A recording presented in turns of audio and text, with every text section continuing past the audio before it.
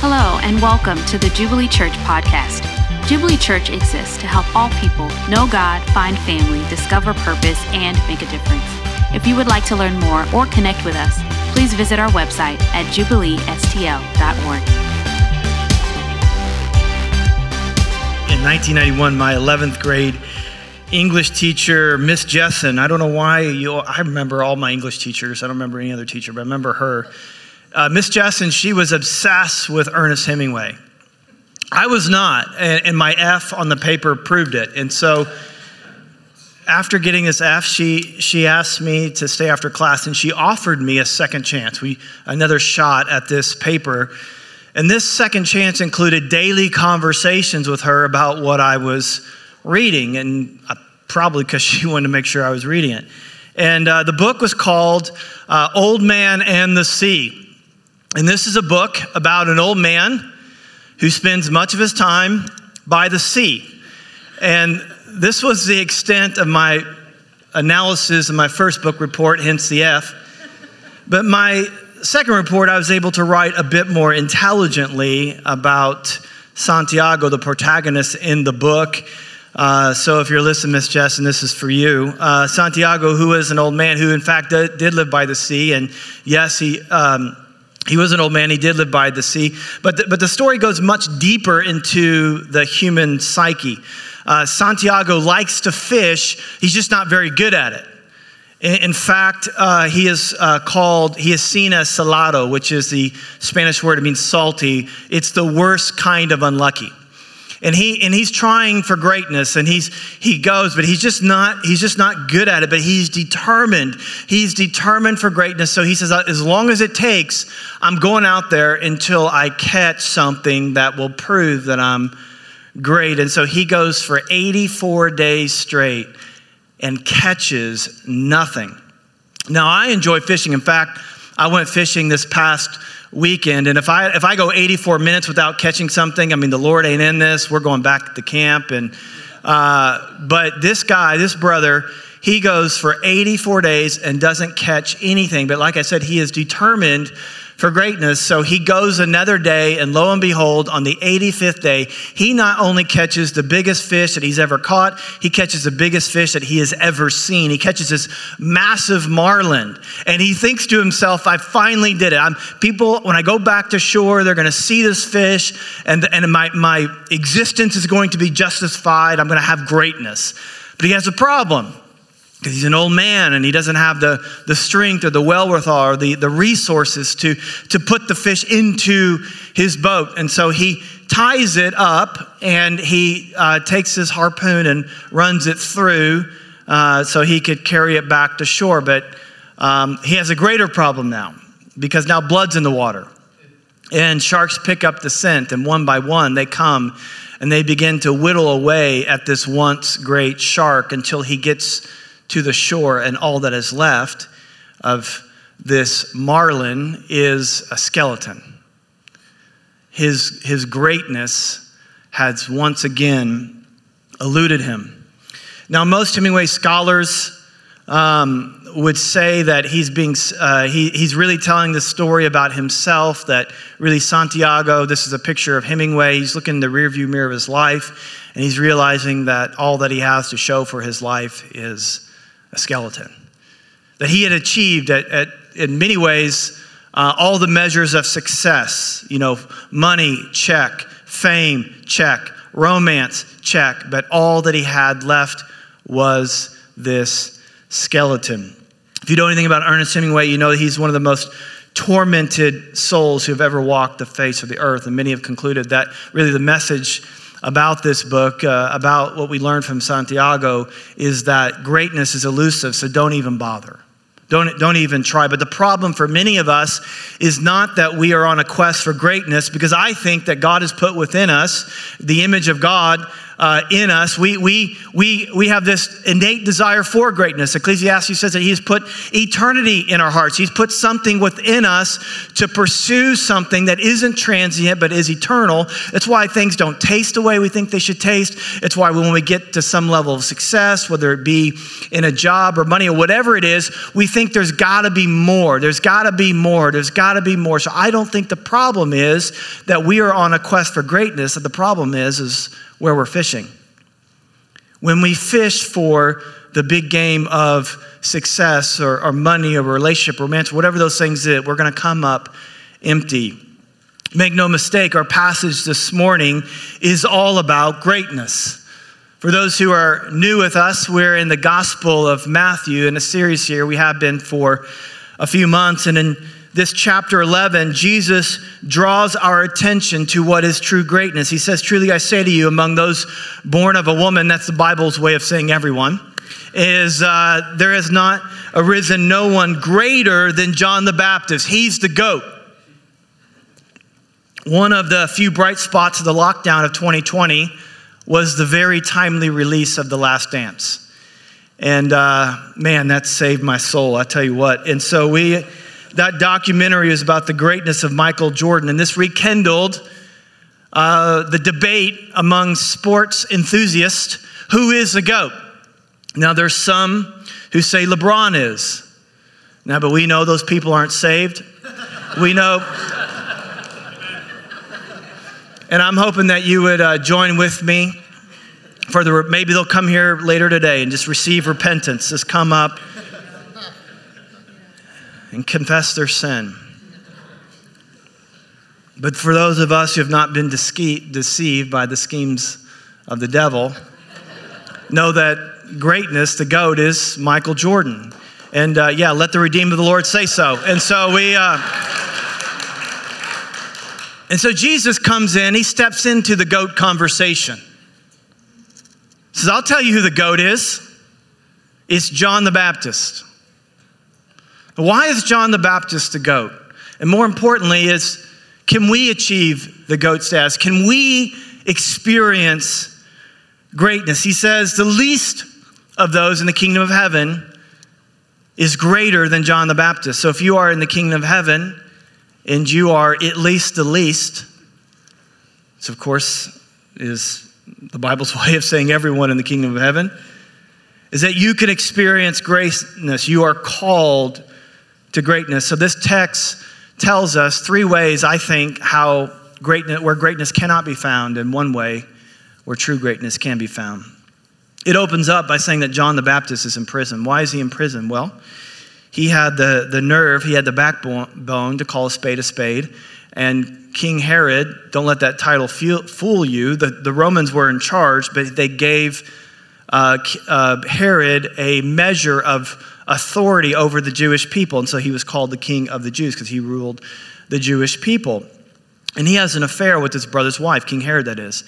And this affair led to the dissolution, or the marriage dissolved. And then he marries his brother's wife. And this was a great immorality by this leader.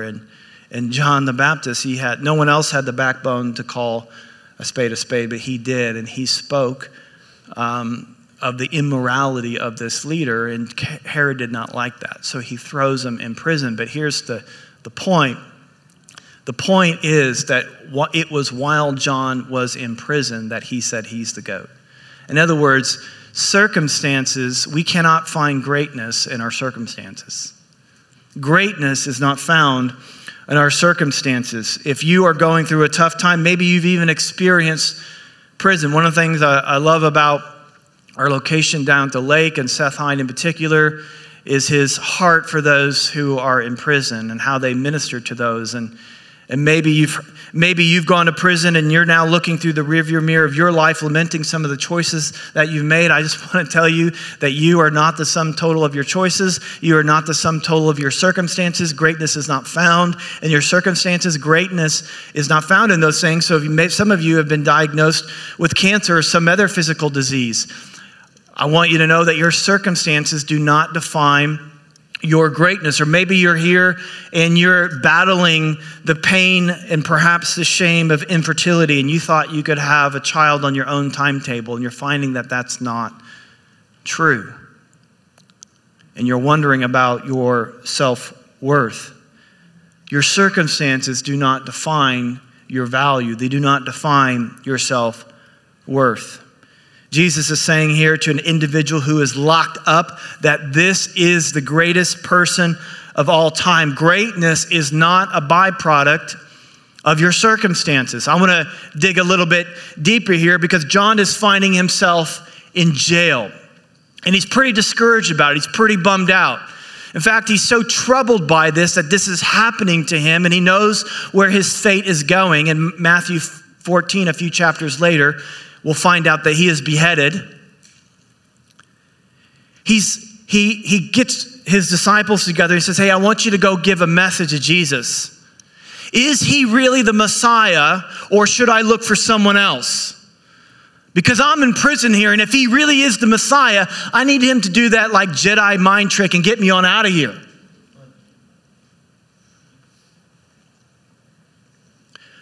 Here is John, though, the cousin of Jesus, asking this question. I think the question is a little bit unthinkable because I kind of want to have I want to say to John, well, wait a minute. Your mother is Elizabeth, and when you were in your mother's womb, and you even just got a sense that Messiah was near, in utero, you start doing backflips. And you're now questioning he's the one? Or Matthew 3, you were the one, John, who baptized Jesus. Like you were there when the Holy Spirit descended upon Jesus like a dove. And you heard the Father thunder from the sky. This is my beloved Son, whom I am well pleased. And now you're doubting that he's the one? Man, this gives me some hope because this encourages me because there's going to be a point in your life where what you know conflicts with your experience.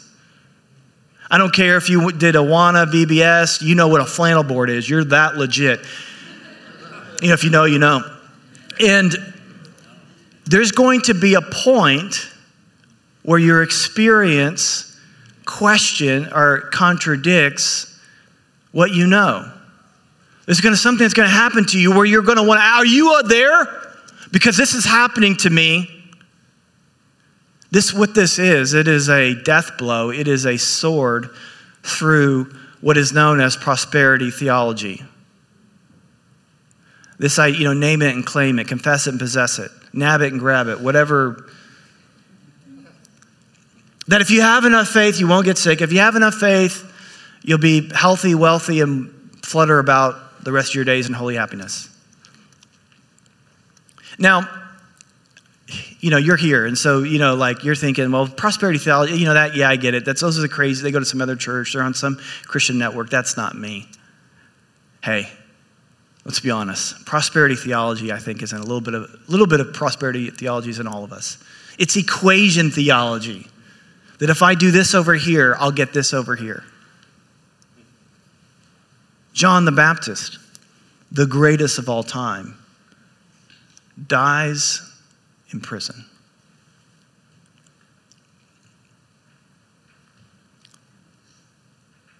Sometimes you're the person you're supposed to be, and it doesn't work out that way. And that brings you discouragement, or it brings you arrogance because look, you have a fruitful life. You must have done something right. You must have done something good, but it's not found in our circumstances. Let me just dig a little bit deeper. Jesus does answer him, but he answers him a bit cryptic. He answers him with quoting the first message he ever preached in Luke 4, which was a quote of Isaiah. And it was prophesied of Isaiah that the person who does this is the Messiah. And in Luke 4:18, it says, the Spirit of the Lord is upon me because he has anointed me to proclaim good news to the poor. He has sent me to proclaim liberty to the captives and recovery of the sight to the blind. He had to set at liberty those who are oppressed, to proclaim the year of the Lord's favor. That is the year of Jubilee. If you ever wonder where we got our name from, that's where we got our name from. But what's interesting is that when Jesus quotes this sermon to say that he's the Messiah, he leaves out this. He sent me to proclaim liberty to the captives. In other words, I am the Messiah, and no, you're not getting out. Greatness is not found in our circumstances. But secondly, greatness is not found in our status. In verse 7, he says this. He says, as they went away, Jesus began to speak to the crowds concerning John. What did you go out in the wilderness to see? A reed shaken by the wind? What did you go out to see? A man dressed in soft clothing? Behold, those who wear soft clothing are in king's houses. If you saw a person that wearing soft clothing in society, they were associated with the king's court. They were couriers of the king. They had status. And I don't know what you know about John the Baptist, but you know what he ate. What did he eat? Look, yeah, you know the flannel boards. And so, and he wore what? Camel's hair and leather belt. I wanted to help you with that one. He did not wear the clothing of status. Jesus didn't have status. He lived most of his ministry life anyway, homeless. He did not go to the schools that the other rabbis went to. He didn't have that status. He called to himself a bunch of fishermen. They didn't have the best of the best around him. He was not a person of status. John the Baptist was not a person of status. And yet it is said of John the Baptist that he is the greatest of all time. What is he saying? He's saying that greatness is not found in your status. The same is true for you. Paul would say to the Corinthians, consider your calling, brothers. Not many of you were wise according to worldly standards. Not many of you were powerful. Not many of you were noble birth. But God chose what is foolish in the world to shame the wise. God chose what is weak in the world to shame the strong. Now, I got to be careful here because what the Bible isn't saying isn't that if you do have wealth and you do have status that you're out. I mean, you look in the scriptures and there are people with wealth and status that did powerful things in the kingdom of heaven. I'm thinking about guys like Abraham. I'm thinking of women like Esther, or in the New Testament, Lydia or Philemon. They had status in the world. They had wealth according to the worldly standards. But what Jesus is saying, if you have in your mind, I am going to be great by pursuing status, that is at odds. It does not mix well with pursuing the kingdom of God. Greatness is not found in our status.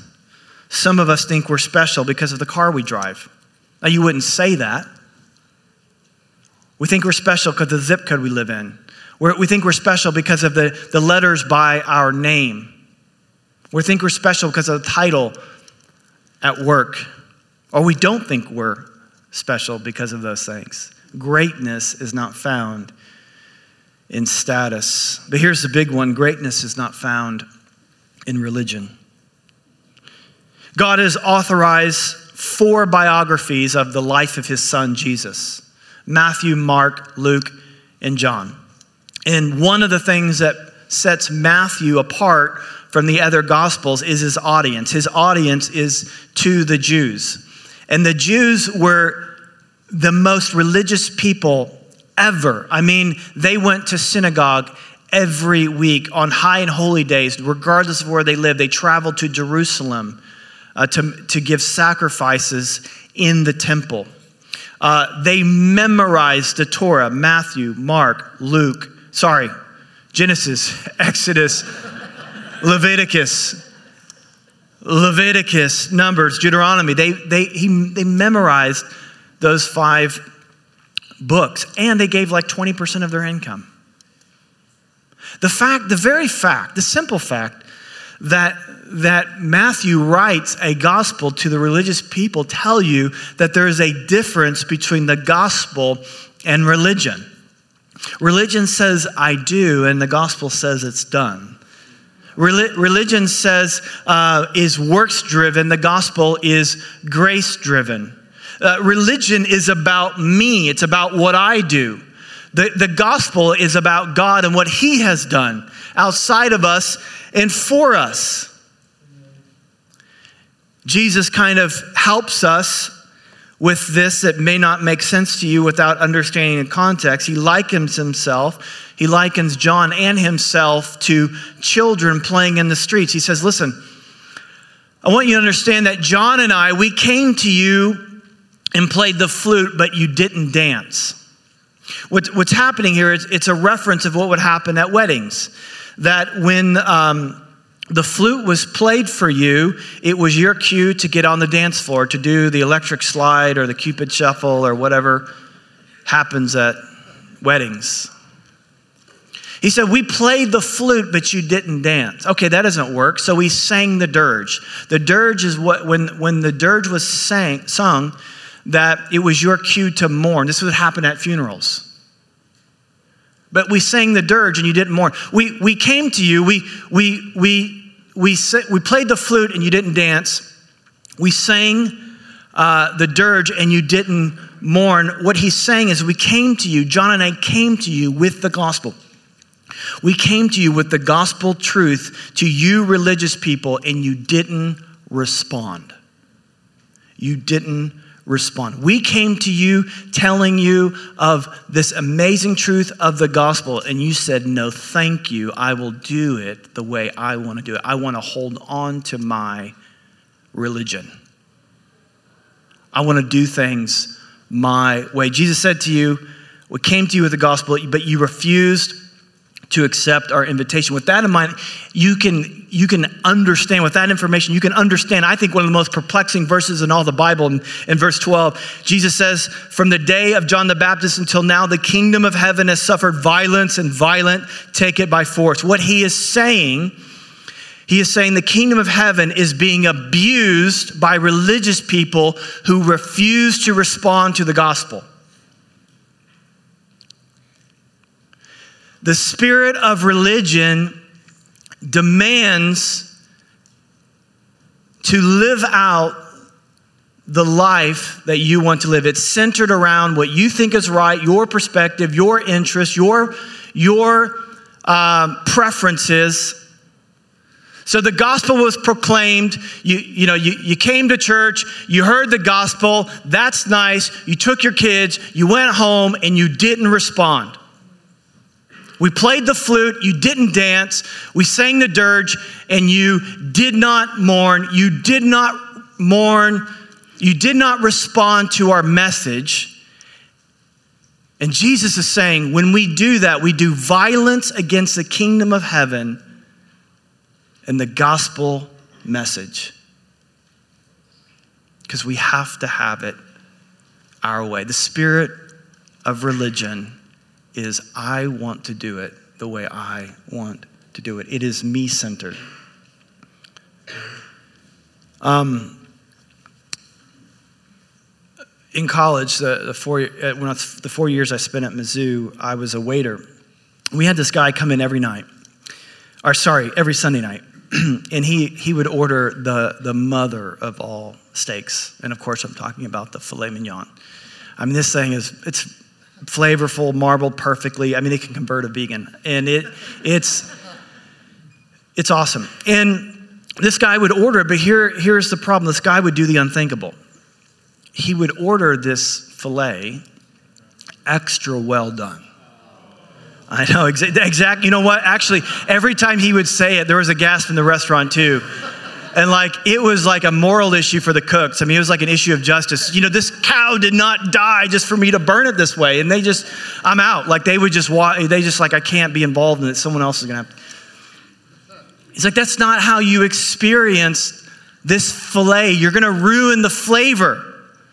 It's meant to be medium rare, medium maybe. But this customer insisted, extra well done. He had to have it his way, and in the process, he ruined the experience. Jesus said the problem is that religious people are ordering the gospel extra well done, ruining the experience. I can come to God and run my mouth the way I want to run my mouth. I can come to God and handle finances the way I want to handle finances. I can come to God and respond to the Holy Spirit the way I want to respond to the Holy Spirit.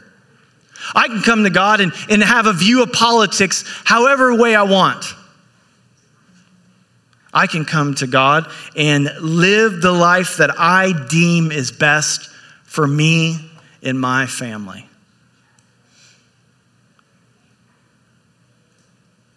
Which you'll find nowhere in the scriptures, by the way.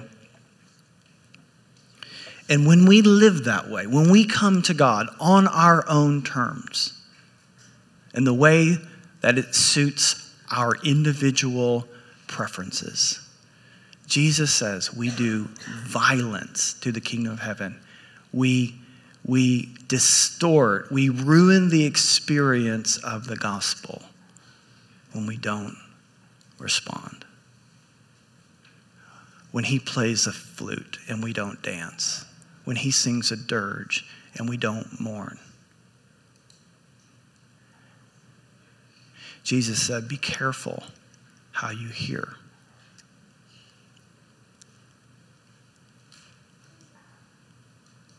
He said in John 13, he says, blessed are you. If you know these things, blessed are you if you do them. That the message goes out, the gospel goes out, and we respond the way we respond. There are people, so for example, the Bible has clarity. There's real clarity over the biblical sexual ethic. There's real clarity over that. It's not confusing. But there are people, churches, in fact. So you know what? We're gonna exclude that, and we're gonna respond. We're gonna create our own form of Christianity. Why can't they do? What's wrong with that? Jesus says you do violence. Well, if I play a flute and you don't dance, if I sing a dirge and you don't mourn, or let's maybe think of this from a different perspective. The Bible is also clear about a vision for ethnic unity. The Bible, Ephesians 2, one new man in Christ. We were separated. Sin is anything that would separate us, that would cause us not to be really be at one heart, one mind. Anything that separates us is sinful, but the gospel brings us together. Those who are near, those who are far away, the gospel brings us together. All are one. There's no Jew, there's no Greek, there's no Scythian, there's no slave. All are in Christ, and Christ is in all. So clear.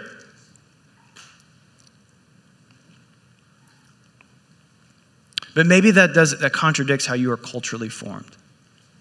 And you don't see the point. You don't know what the fuss is all about. And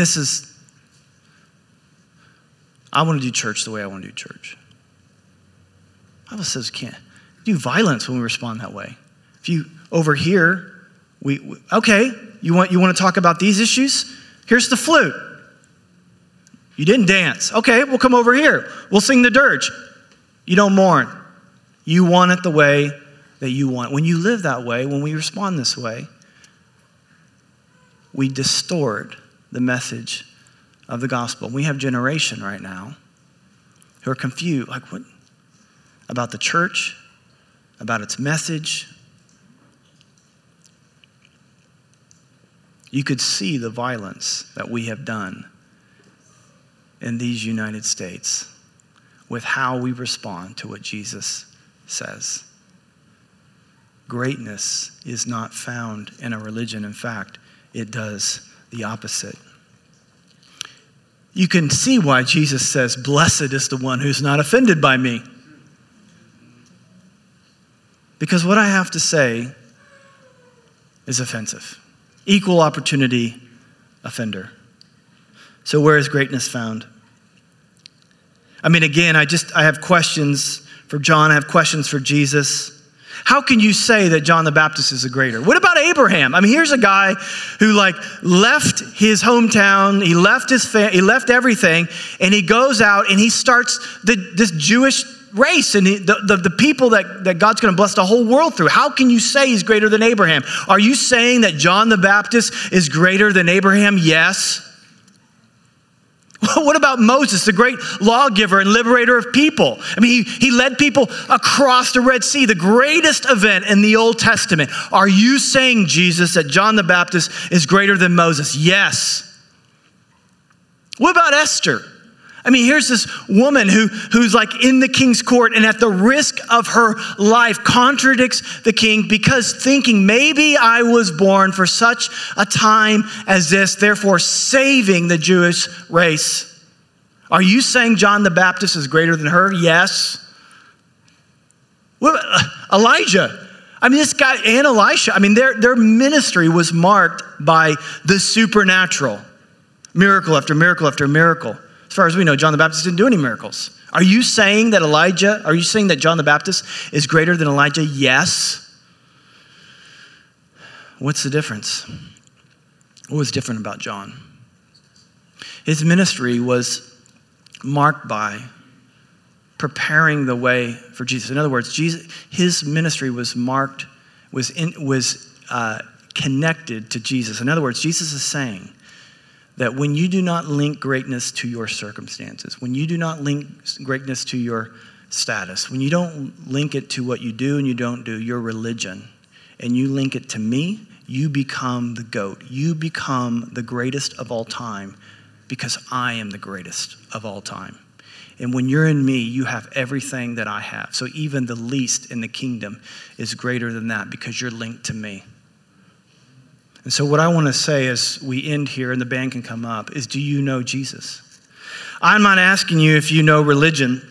I'm not asking you about your religious performance. I'm asking, do you know the one who's the same yesterday, today, and forever? Do you know the one who promised to never, ever leave you or forsake you? And he paid a big price to be able to come through on that promise. He is the one that while you were still sinning, died for you. He paid for your past. He paid for your present. Hallelujah. He paid for your future sin. Do you know him? Do you know Jesus? When he plays the flute, do you dance? When he sings the dirge, do you mourn? Do you know his voice? Many will say on that day, I did this and I did that, and you should accept me. This is what I achieved. With tears in his eye, he'll say, I never knew you. Do you know him? Greatness can be had, my brothers and sisters. It's not a dream. You're not going to come up empty.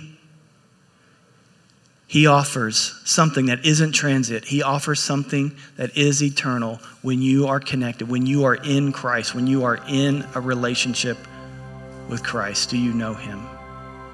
Would you stand?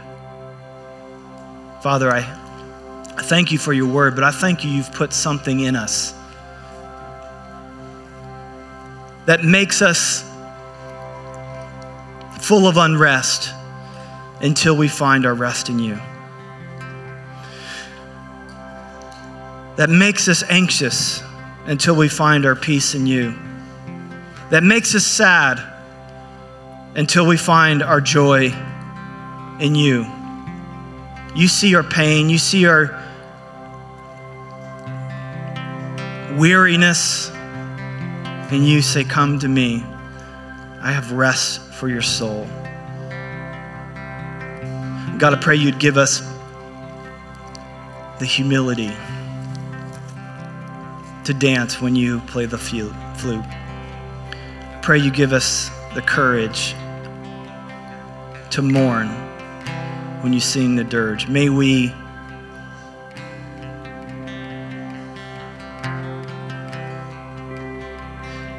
give us a soft heart to respond.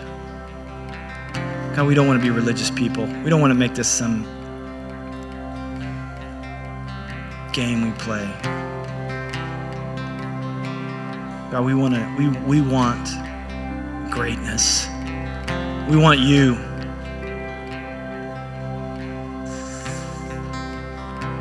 Help us to see, Lord Jesus, where we're making it about us. Help us, Lord Jesus, to help us to see it, that we're making it about our perspective, what we think is best. God, help us to respond. Whether you're playing the flute, whether you're singing the dirge, God, we want to be a community of people that respond. Because we have found in you is true greatness, Lord Jesus.